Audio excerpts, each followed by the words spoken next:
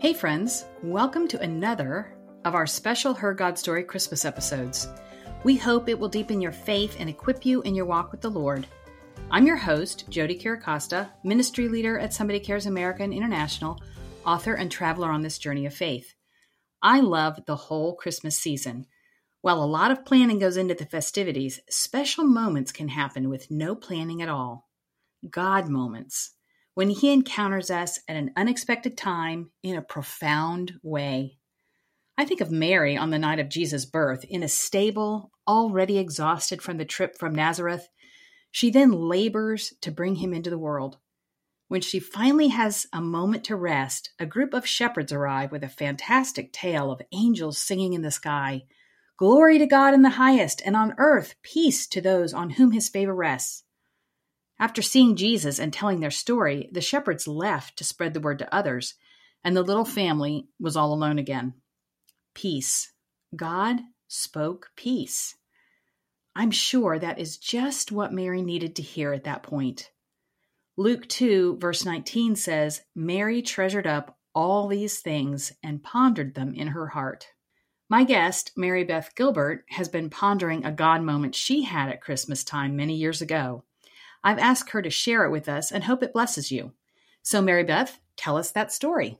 Oh, I'd love to, Jody. I've got lots of Christmas stories, of course, but there's one in particular that was very, very meaningful and has just stuck with me from the day it happened. But I just love the Christmas season so much. As we've been talking, I just love all of the decorating and the gift giving and the shopping and the feast, the food, fellowship with friends, with family. I like that we extend it all through the whole month. I love it. And I think it is really important that we do decorate and we celebrate because God, the Savior of the world, was born for us. And that deserves such great celebration, at least in my home. My husband, my family, we love to celebrate Christmas and we have fun every year. Even as exhausting as it is at times, we still have fun. And I think it's important that we also, at least for myself, I try to find out what is God saying to me through the season this year. But I have this one special story that I do want to share with you because I thought I really understood Christmas. But this particular story that I'll share in a little bit is something where it was an aha moment. And that's where I thought, oh my gosh, Lord, I need an aha moment every year, every Christmas. But this one really stuck out to me because as an adopted mom, it involved our young daughter when she was very young. So as you know, we tried to have children for many, many years, my husband and I. I never thought it would be a problem because my mother had been pregnant every year in her 20s. And I just thought, well, if that's the case, that's where I'm from. I'm her blood. It's just going to happen to me, hands down, no problems. But as my husband and I were newly married and talked about starting a family, we tried and tried and nothing happened. And I was getting more surprised along the way. But as the years went on, after trying and trying, we had many infertility tests. I had 3 surgeries. There were hundreds of prayers being lifted up for us. Thousands of dollars went into all the testing. People were praying over us from all over the world. I was trying anything I could in terms of like food or vitamins, things like that would help me get pregnant. But month after month, nothing was happening. So about 5 years in, we were still trying. I'd really come to my wits' end at this point and called a friend of mine who was also a pastor's wife and was hoping to get some consolation from her because she had struggled with infertility for a while as well. I was hoping that she would console me, listen to all my woes, have a little pity party, but she did just the opposite. So after a brief but sweet conversation, she basically directed me to hang up the phone and go spend more time with the Lord. So I was like, okay, I guess I better do that. My husband happened to be out of the country that night. He was in South Korea for a ministry conference, and so I was all alone. So I did what she suggested. I went and I closed all the blinds in our little school housing apartment, and I prayed and worshiped the Lord. And that evening ended up being a very special experience. It was it was such a close time with the Lord, so close that the Holy Spirit led me to take communion privately in my home over this whole issue of infertility.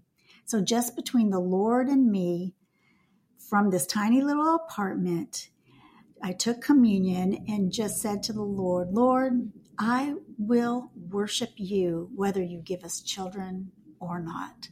And that was a real anchor in my life, and it brought me peace. I was making a commitment that whether he answered prayers the way I wanted him to or not, I would have that assurance that I was going to worship him regardless. And my husband actually ended up praying the same thing too at some point in this journey. But it was just one of those life experiences that night where I just felt like I had crawled up into his lap and that he had just blessed me with rest, peace, and just to trust him through it all.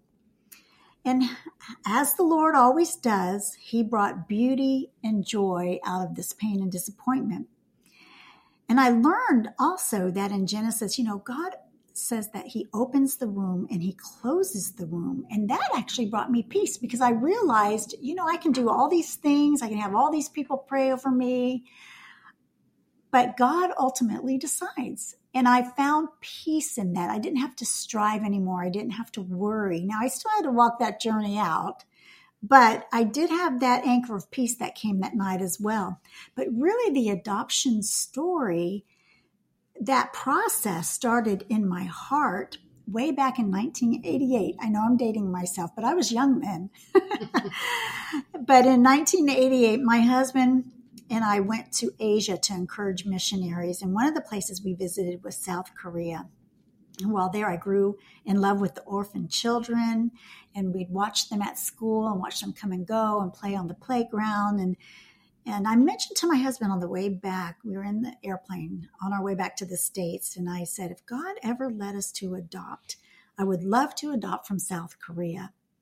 And little did I know that actually would be in his plan one day. What I thought would happen was that we would have biological children first and then adopt from South Korea. But instead, God never saw fit to give us biological children, but he did see fit to give us our heart's desire to adopt a special little girl from South Korea when she was only 4 months old. What a sweetie she was and still is. But that whole pain of infertility seemed to just evaporate by the all-encompassing joy this little one brought into our hearts and our home. And I don't know if you've ever had anything like that where you're going through something and then God touches you or he does something or shows you something that all of a sudden the sting of whatever it was, the sting's out. It's still there, but it doesn't sting anymore. It just, that pain just evaporated. And adoptive moms know that at some point, there will come a time where you have to talk to your children about their adoption. And when our daughter Maria was a baby, actually baby through toddlerhood, every evening after reading her a story before bedtime, I would sit in the rocking chair and then turn her and place her on my lap where her head would be down at my knees and her face would be looking up at my face. And we would have what I call our sweet face-to-face time. And that's when I would just try to pour in positive affirmation to her, even at that young age. Just, you were created by God. You are loved. You are wanted. You are special. You're valuable. And the Lord has a beautiful plan for your life. And I would just pour these things into her, and she would just stare at me and smile and just like she was taking it all in. And I believe she was, at least it was getting into her spirit. So we would have that sweet face-to-face time. But one night, and this is the Christmas story that has stuck with me all through the years. One night during the Christmas season, when our daughter was almost 3 years old, she saw pictures of Mary when we were reading one of the Bible story books about Christmas.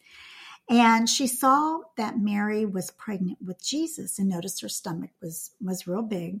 So she said to me, Mommy, I came from your tummy. I said, honey, you came from my heart. Thinking in literal terms, she said, your heart must have been real big. To which I replied, it was so big. It was this big, and I stretched both of my arms wide open. And her precious little face looked at me with amazement because she was thinking literally my heart was probably like a stomach would be when a woman's pregnant. But what happened at that moment, I'll never forget, because that night during that Christmas season, it was at that moment, it was that aha moment where I realized even more. Jesus stretched out his arms on the cross because his heart was so big for me. I came from his heart. I was adopted by him. And I tell my daughter, you're adopted twice. I'm only adopted once, but you get to be adopted twice. So this is a good thing, a positive thing. But isn't it true, though, for us, how God's heart is so big for me and for you and filled with so much love? But that presence that came into the room that night on that rocking chair with my little girl, sharing with her, she came from my heart, not my stomach, ended up being a time where God's presence so filled that room that I've never forgotten that story. And every year at Christmas time, I'm reminded of it more and more. And I ask God, I think we need a fresh aha moment every year. But that was one that was so, so special to me and has always stayed with me.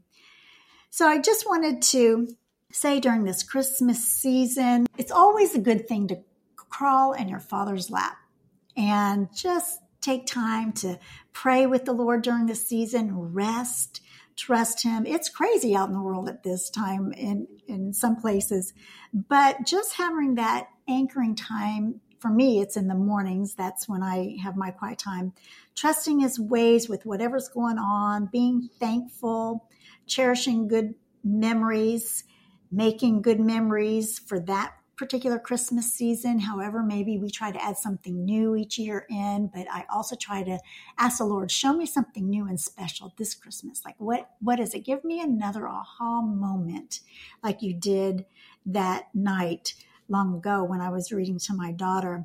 But just to be helpful, to smile, because there's a lot going out there, and trust him. Always just trust him through the season and trust him through even the ups and downs. And I just realized more and more through the years that as I crawl up into his lap, especially during this special Christmas season, that God sent his son, Jesus, to be born, which is what we're celebrating, because his heart was so big, so full of love for us. And then Jesus took it further and stretched out his arms on the cross to die for us, because his heart was so big for me and for all of us.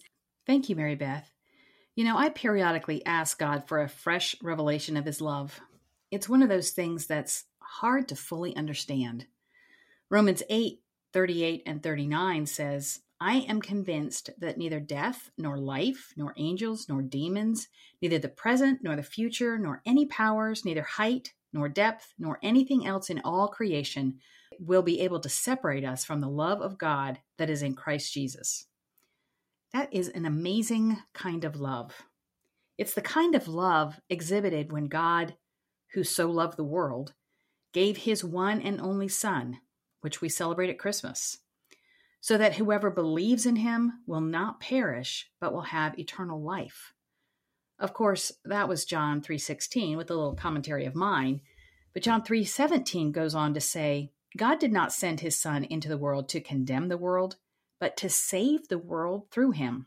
No condemnation, pure, unadulterated love. My hope is that you have a God moment sometime this Christmas season, and that he gives you a deeper understanding of his great love for you, one so profound you can treasure it up in your heart and ponder it, like Mary did the glorious night that the Savior of the world became man. Let me pray for you. Heavenly Father, thank you for loving us so much that you sent Jesus, not to condemn us, but to show us your love. Father, I ask you to plan a special encounter during this Christmas season with each person who listens to this podcast. Give them an aha moment so they understand more fully the depth of your love for them. And Father, because you are so good and you long for us to know you more fully, I know that you will do what I've asked. I pray this in the precious name of Jesus. Amen. Thank you for tuning in. If you missed Mary Beth's full God story, you might want to check out episodes 13 and 14. And on the hergodstory.org website, you can get a free 6-week downloadable devotional on women of the Bible to use now or to start the new year off right. If you prefer a printed copy, you can purchase a 12-week devotional book at our online store at somebodycares.org. All the proceeds of the printed devotional will go to the Widows and Orphan Fund. We encourage you to also join the growing company of women helping widows and orphans with a gift today by clicking on the Widows and Orphan tab at the top of the hergodstory.org page. We'd love to pray with you on our 24/7 prayer and text line. You can give us a call anytime at 855-459-CARE or email us at prayer@somebodycares.org. If you enjoyed this episode, please share it with friends or family members. And dear friends, I bless you now with the words the angel sang over the shepherds in Luke 2, verse 14. Glory to God in the highest, and on earth peace to those on whom his favor rests. Merry Christmas. Her God Story is a ministry of Somebody Cares America and International. To find out more about or support the ministry, go to somebodycares.org.